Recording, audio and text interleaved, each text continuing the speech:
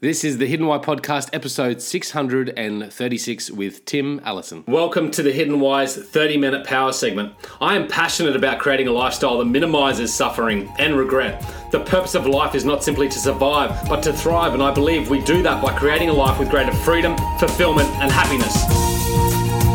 Each week I will be delivering a 30-minute conversation with a guest expert on a topic that they are knowledgeable and passionate about, with the purpose to inspire and educate us all. I don't have all the answers, I'm simply trying to figure life out, and through greater awareness and understanding I can put into practice what I learn to further my life's progression. I can't give you your life's map. I can't show you the way, but I can assist you in discovering your why. I can help you define your life's compass, to guide you purposefully to act on and pursue your life's desires, and from there, watch happiness ensue.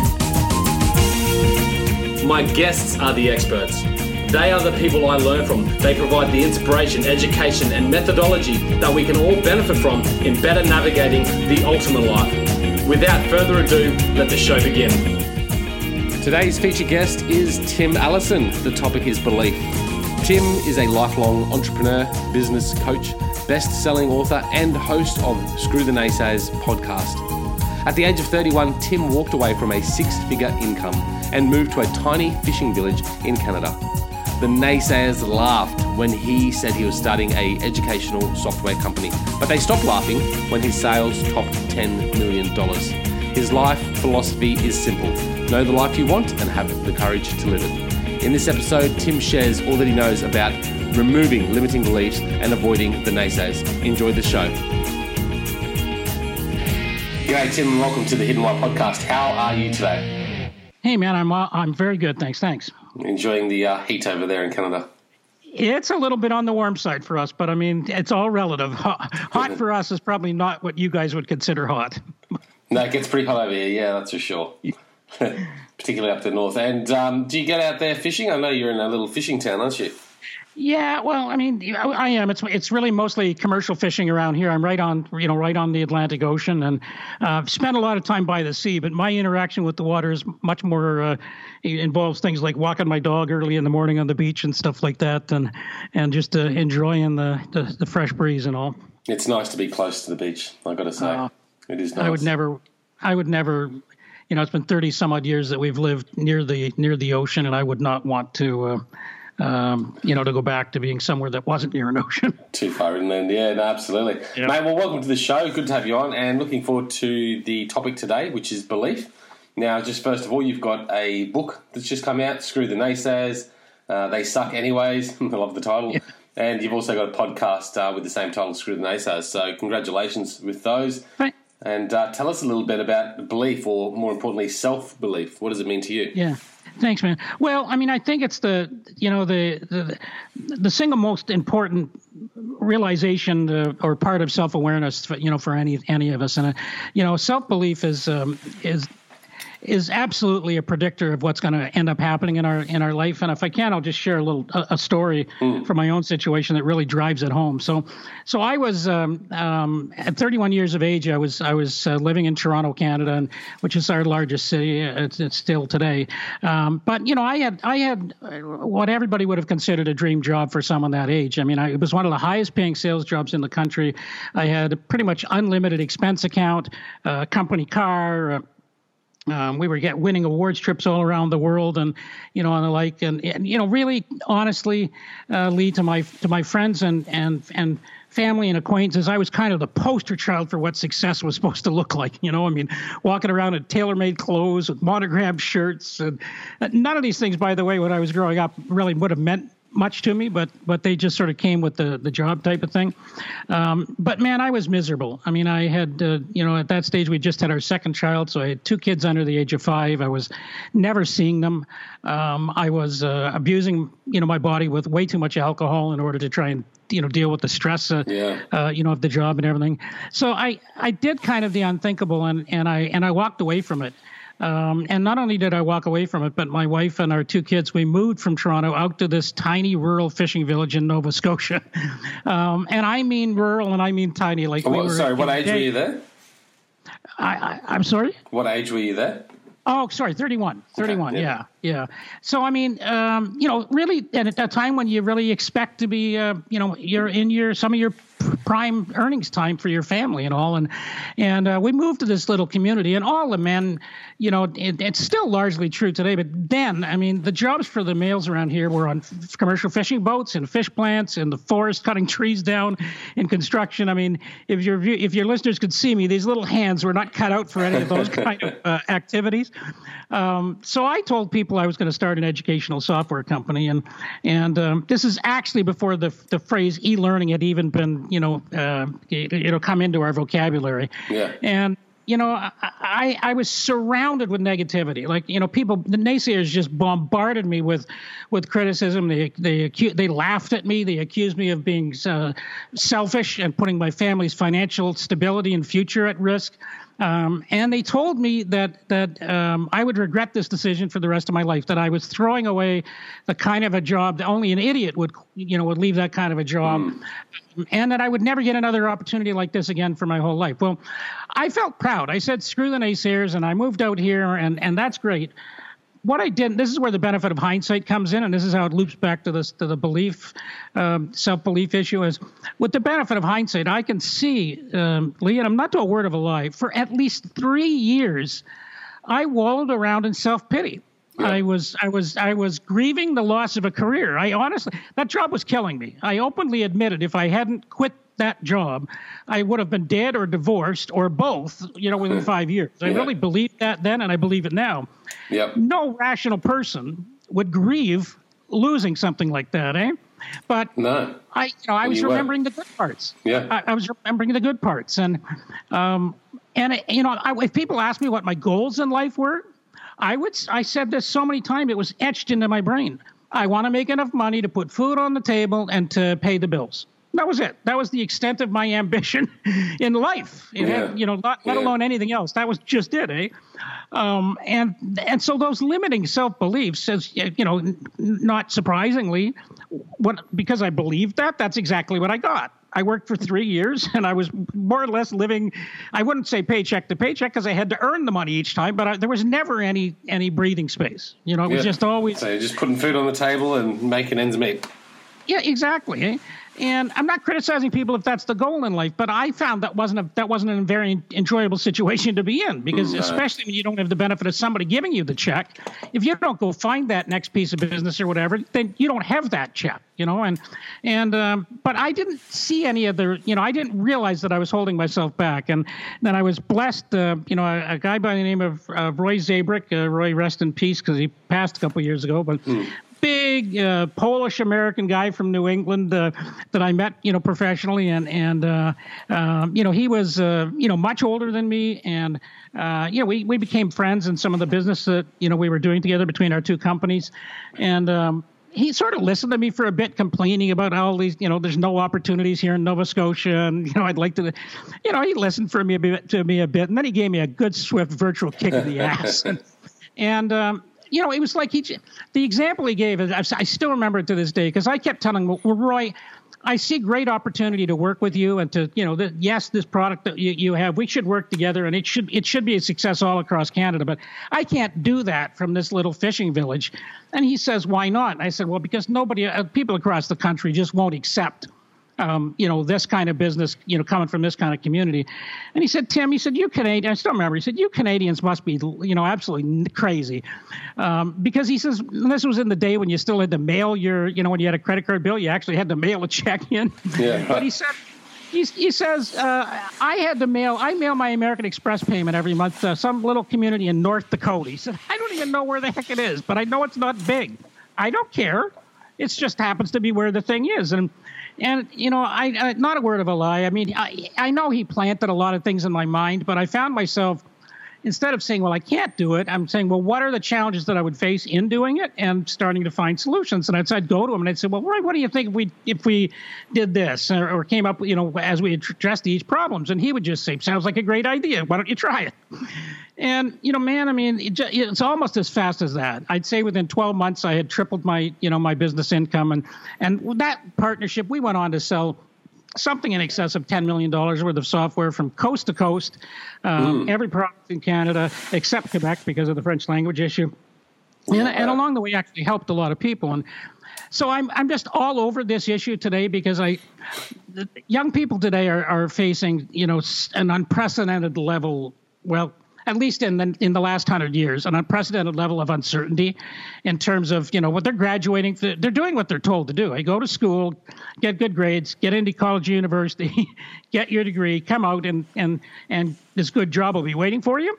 And for an awful lot of them, that job isn't waiting for them. And even for the ones that get the job, 3/4 of them discover that the job actually sucks anyway, and it's not something they really wanted.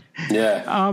And none of them know how to, that they've been trained in school to sit down, to behave, and to wait, follow the rules and wait for instructions.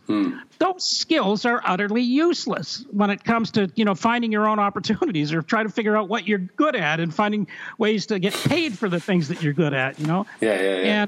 And there's a lot of things we can do to help with that, but man, you're going nowhere if you don't believe that it's possible. And that's why I'm just, probably much like you, but certainly on every street corner shouting out and trying to drown out I don't want to overuse the word naysayers, but there is so much, friggin' negativity in this world. And every time you get an idea, because here's the thing about naysayers too, because they can absolutely smell fear. And, we both know the more we want something like a big change in our life, the more we want it, we want it that much because we know that if we're successful, it'll have this really awesome effect on us. But the more we want it, the more we fear it. It's just, that's just the way we've been programmed as a species. And naysayers smell that kind of fear and they just seem to arrive at absolutely the worst time or the best time from their perspective and kill dreams. And so I just think we need to be really, on that cause and calling them out for what they are, and just not very nice people. Naysayers, I love it. And there's so much good stuff in your story there. I think it's such an inspiration, to know that, there's more to life. And if the job that you're doing is killing you or causing you too much stress, why not just take that leap and go out there and do it? A big part of that is having that self-belief and getting over those limiting, beliefs or doubts that you have about what you can do and what you can actually achieve, and then avoiding all the external criticism and the naysayers. So I love that, and they're all around us. So why do you think, you just said there that naysayers pretty much smell the fear. Why do you think they exist? What's the purpose of going out there and you saying, I've got this dream, I want to do this, and then someone comes in and wants to criticize you for having that? What do you think the reason is behind that? Yeah, there are a lot of different motivations. There are certainly the ones out there. The younger generations today would just flat out call them haters. These are the people that just do not want to see anybody else succeed. And I think the reason for that is pretty obvious. These are people that themselves, although they might try and pretend life is great, they're actually pretty miserable with their life. And they've just accepted that there's nothing they can do to change it. Or more often than not, they're actually feeling like a victim. They say, well, it's not my fault. This is being inflicted on me by society or by, other people or whatever. But they take no responsibility for what's going on in their life. Mm-hmm. And in their life, they've forgotten how to dream. So when they see somebody that's audacious enough to come along and have a dream that they can't relate to, they want to kill it. It's just that. They just want you to suffer like, they do. Now, in fairness, we should also say that there are people, and these are the ones that are a lot harder for us to deal with. There are another set of naysayers that'll come along in our lives, and these are people that are actually very close to us. They're doing it out of fear. I had family members telling me, oh, Tim, don't do this because they were visualizing, what the impact on my family and my marriage and my kids and everything else if I wasn't successful. Yeah. Their motivation isn't bad. It's just like everybody else in society. They've been, we could go on at length, but the reality is in school, we are trained to fear failure. Failure is a bad thing. And it starts really from the very first time we get a report card. What happens, Lee, when a child comes home with a good report card? Parents pat them on the back, take them out, buy them an ice cream, give them a treat, bribe them with money, brag to all of their other family members and friends. I mean, and that all feels wonderful.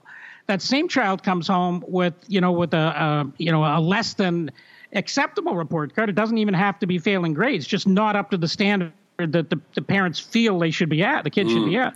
Bad things happen. You get grounded. You get criticized. You get told you're not trying, and all these kinds of things. What if you happen to have a horrible teacher? Or what if, frankly, that, the way they're teaching you, you just can't understand what the heck these people are saying, and they don't have the ability to communicate to you. So we're trained forever to think failure is really bad. And so we just, the knee jerk, that's where self-awareness, again, we just have to, when you catch yourself, an idea comes into your head and you start making, because we do it to ourselves, we'll start making its internal resistance. We'll start making up the excuses ourselves for why we can't accomplish something, like I was doing. Well, it's my location and this and that.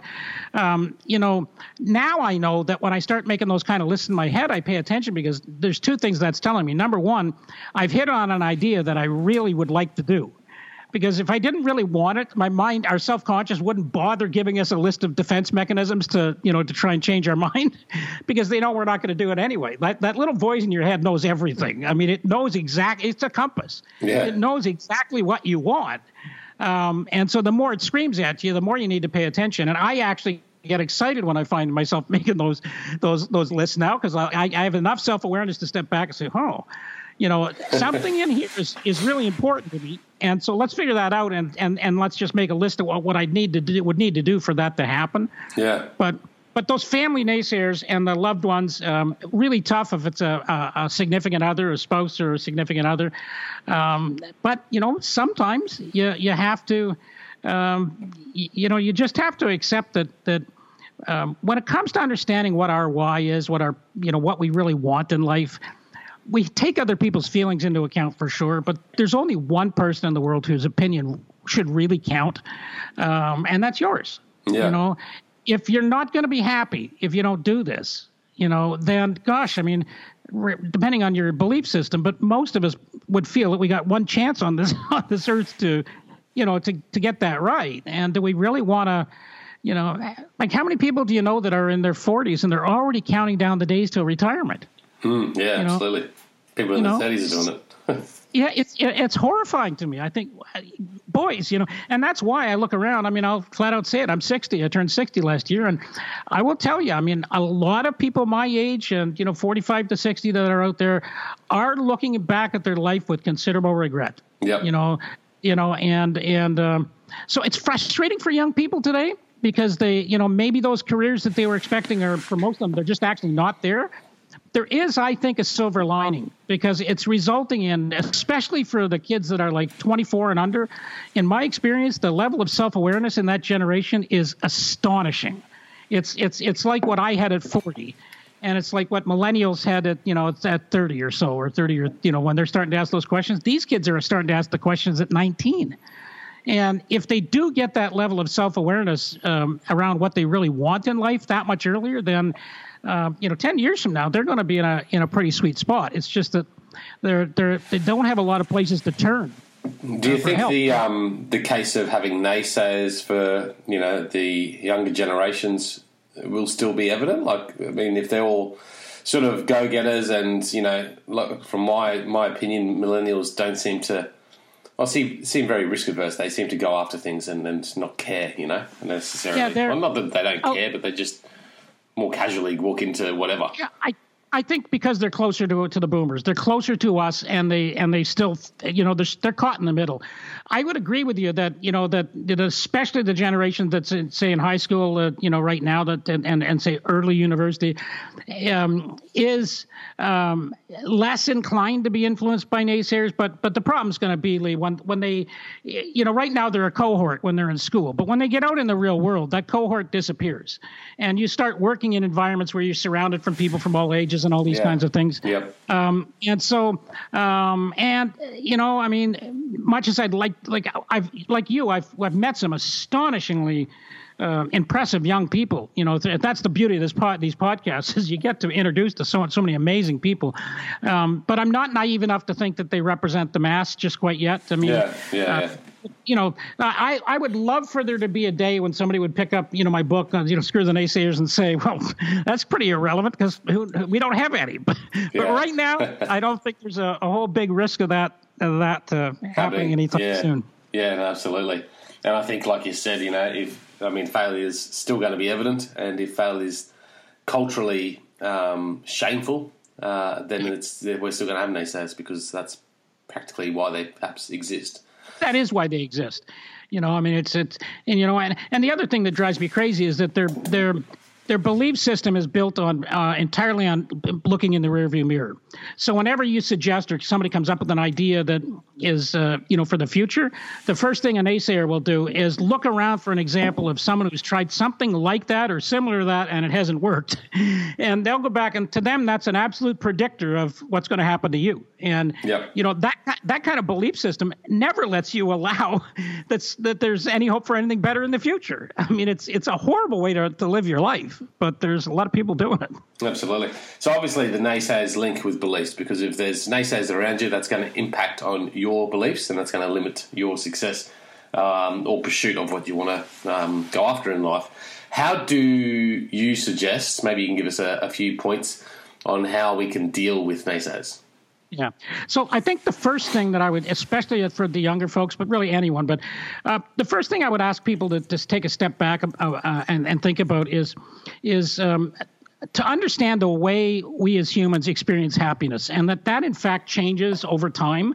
So like when we're a child, we're experiencing happiness two different ways, through just experimentation. We try things. If we like ice cream, we like it. If we, when we get to the age of discovering the other or opposite sex or whichever way it is, I mean, you decide that some of those things are nice too. And but most of the way we're experiencing happiness there is through external validation. It's through people giving us, good grades on our report cards, through parents and friends telling us that we're doing great. If we're participating in sports, it's by winning, awards, those kind of things. Every time we do something that causes someone else to tell us we're doing good, that makes us happy. And that's the mode we're in when we roll into for most of us, when we roll into our 20s. We're still predominantly looking, because we don't know what we want to do. Everybody's saying, well, what are you going to do for the rest of your life? And I mean, it's an impossible question to answer at, 18 or 20 or something like that, sometimes even later. But I still don't know what I'm doing in life. Yeah, exactly. So, but we understand that now. Yeah. See, but somehow when you're 20, you think, well, I should know because everybody else seems to know. And exactly it. Yeah. So when you don't know, what you do is you fall back on the things that you're most used to, which is external validation. So I'll give you an example. You graduate, you get a job, you absolutely hate the job. It totally sucks. Or in my case, it's killing me. I literally am, it's killing me, and I'm losing my family and everything else. But people around me would say, well, look, that's just the way it is. Suck it up. It'll get better. But Tim, you're really doing great. Look at all the success you've had. And they keep telling, and we believe it. We believe it right up until the day that we stop and we say, okay, all of a sudden, external validation doesn't mean much to us anymore. And what we really should be thinking about is the things that, making a list of the things that are important to us. Like up until that stage, we're chasing society's definition of success. So success is graduating from university. Success is getting a good job. Success is getting promoted. Success is making more money. Success is having enough money to buy a house. All of these things, success and happiness is they're telling us is tied to the accomplishment of a particular milestone. But we know that happiness really doesn't come from any of those things. It comes from, in my experience, from living a life that aligns with the things that we really value. So when we get into that next stage, Lee, that's when we start asking, well, what is it that we value? What are the things that are really important to us in life? And if we can figure out, if we're not happy, then I can guarantee you, then there's something going on in your life that is in conflict, with something that you value. And once you start to learn those things, it gets really easy to decide, what is the best course of action, what you should and shouldn't do, whether you should, go for it or not. But so, in terms of, and when you get to that stage, it gets pretty easy to tune out the naysayers, because, this is looping all the way back to answering your question. But once you start to realize that your purpose in life is to have a life that aligns with the things that are important to you. And if you're able to do that, then you will be happy. And when you have confidence in that, you don't have to explain that list of values or whatever you want to call them. I call them core values, but you don't have to explain that to anybody. They're just yours. They can't be wrong. Nobody can tell you they're right or wrong. They're just yours. And once you're there, then tuning out negativity gets a lot easier. And then, of course, the next thing, and you already touched on it. I mean, just don't hang around with people who are being negative all the time, and surround yourself with people that believe in you. If you can't get rid of family and family members, loved ones, and family members. Sorry about that. Maybe you can edit that one out or give the listeners a laugh. But but make sure that there are people in your life that believe in you. And that, whose attitude is that sounds really interesting. I mean, how can I help you?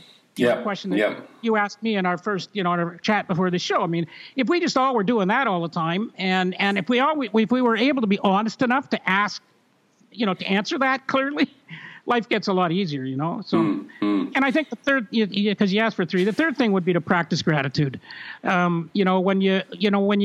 No matter what's going on or how crappy a day has been or something like that, I find I often do this just before I go to sleep. I mean, you know what it can be like if you've had a rough day and the mind doesn't want to shut off and, you're frustrated. And sometimes, I mean, I have this really bad habit of replaying, not even I make up confrontations with people that I've had a struggle with in my head as if we're still talking or something, and I'm trying to go to sleep. But if I just stop and say, hey, I'm grateful for, or I'm thankful for, and it's just, my wife and my children and the love of a dog that wants to get up every morning and go to the beach, whatever it is that you're grateful for. If you just say that a few times every day, so, gratitude, surround yourself with positive people and be sure you know what it is, that you know yourself, know what your why should be, your values. Yeah, a lot of wise advice in all of that. And I think, it's quite refreshing to go back to that point of external validation versus internal validation, knowing your values and then aligning yourself with that. Because I've talked about that in the past quite a bit, and I believe the suffering in our life is self-inflicted, it's self-caused. And usually the suffering in my life from personal experience comes when I'm not aligned with what I value. And that's when that friction happens. So love what you said there. Love your words. I think it's really refreshing and really encouraging as well. When going out there after your dreams, there's that belief that's always going to come in, internal belief, like sunken, conditioned belief that, and I still do it. I go, yes, I want to do this. This is a great idea. But then this belief comes in where you're just like, maybe I can't do this. Maybe I'm not cut out for this, So how do you, and again, there might be some related points that you just went over, but what are a couple of techniques, just one or two, maybe from your book or from your repertoire of tools that you've used to help you sort of just embed that belief or overcome those limiting beliefs? Yeah, no, because you're absolutely spot on, Lee. I mean, we never stop. It's part of our human defense system. And like if we're standing in my book, I give the analogy: if you're standing at an open door of an airplane and you're contemplating jumping out of the plane without a parachute, the voice in your back of the head is going to say, "That's a dumb idea," even for you, type of thing. I mean, that's why it's there. That voice is there to protect us. The problem is that it doesn't. It can't differentiate between something that's really going to hurt us and something that is just an imaginary fear. And so, I think it really. I think two things that I would suggest people do when they get into those circumstances. One, and this is going to sound overly simplistic, but just ask yourself, well, what is one thing that I could do right now that would move me towards where I would like to be, instead of focusing on exactly the outcome that I'm hoping to achieve. But I mean, what can I do right now that would move me even just a millimeter closer to achieving that goal? And it's really quite interesting when we start doing something, to work towards the goal. We often have the ability to tune things out. The other thing, I've always believed in breaking down the challenges. Like the thing about both the voice in our head and the naysayers we see externally. If we hear the same thing over and over and over again, even if it's not factual, if three people tell us that that's a really dumb idea and we'll never succeed, then it's not 1 + 1 + 1 = 3. It's 1 + 1 + 1 = 10. Like, we start to assume that, well, we keep hearing this, they must be right type of thing. Yeah. And the same thing, in our head, if it keeps, and the more we want it, the more it's going to, kick around in the back of our mind. So remember that. I mean, if you are getting self-doubt, you really do want it. You're just, you're questioning, if you can get it. And the only reason you care about that is because you want it. So, I at that stage, I still, sometimes use pen and paper.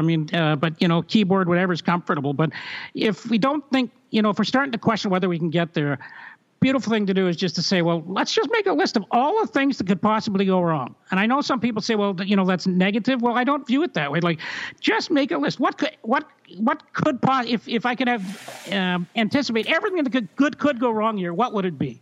You write down the list, and then you just take them one at a time. You don't take them as a whole all at once. What's the easiest one that I could figure out a way to solve here? What do I have to do in order to make that one go away? Check it off. Get on to the next. Good stuff. I've used that one a lot, and you don't really have to get all that far into it before you start to get your energy and your enthusiasm back up again, and then you're kind of off to the races. Mm-hmm. I love that advice, and particularly that just one thing you can do to move towards your goal. Certainly experience changes everything, and it's easy to, as you said, 1 + 2 = 10 or whatever. As far as your limiting beliefs go. But if you take experience, if you go out there and take action in some way, it's just minor towards your goal, suddenly your belief starts transforming, and suddenly you start believing in yourself just through that action and experience. Certainly, there's plenty of experiences that I've had, and I'm sure our listeners have had, where you've done that, you've proven to yourself that. So it's nice to think about those past experiences and go, hang on, I did have a belief at some stage about that, but now I do it all the time and don't have any hesitation to do so. So. And that's just through taking action. So action, speaks volumes, I think, and certainly speaks volumes to our belief as well. Yep, you said it well. Tim, mate, fantastic conversation about belief, about the naysayers, and about, you've given some really practical advice too about how we can go out there and pursue our dreams and follow our passions and really create the life that we want to live. I know that you have one saying that I love, know the life you want and have the courage to live it. I think that's great. So thank you for coming on the show. Hey, it's my great pleasure, Lee. Thank you. Guys, check it out. The hiddenwhy.com is where you'll find all the show notes and connections to Tim. Tim, how can people best reach you? Yeah, so this is always fun to say, Lee. www.screwthenaysayers.com. Good stuff. I'll stick the link in the show notes, episode 636. So check it out at thehiddenwhy.com. Wow. If you want to reach out to Tim, make that connection. And until next time, peace, passion, and purpose. See you soon. Thank you for tuning in and listening to today's conversation. I really hope you've enjoyed it. I hope you've been able to take something away, something to help you create a more meaningful life, a life with greater freedom, fulfillment, and happiness. Guys, if you love the content that I produce here at The Hidden Why, there are a few ways you can support me. Firstly, connect with me. You can do so in a number of different ways. You can connect with me online at thehiddenwhy.com or via social media, Facebook, Twitter, Instagram, etc. I would love to hear from you guys. I would love to connect with you. If you've got any thoughts, comments, feedback, suggestions, or anything at all that you'd like to ask me, you can reach me at thehiddenwhyguy@gmail.com. While you're there, guys, make sure you subscribe to thehiddenwhy.com. Make sure you subscribe to the podcast so you can be kept up to date with all the new episodes and happenings here at The Hidden Why. If you love what you heard in this episode, guys, or any of the others, please share the love. Share it with your family, friends, and anyone you think that might get some value. If you haven't already done so, you can also leave me a review on iTunes. Simply head over to iTunes, type in The Hidden Why, click the ratings and reviews button, and leave me a short message, plus a 1 to 5 star rating. It helps me reach more people. Once again, guys, I appreciate the time you've taken out of your day to support my show. Until next time, you know what to do. Breathe more passion into every single moment. Do everything with greater purpose, and in doing so, you will discover your hidden why. This is The Hidden Why Podcast. My name is Lee Mundelsey. Until next time, peace, passion, and purpose. See you soon.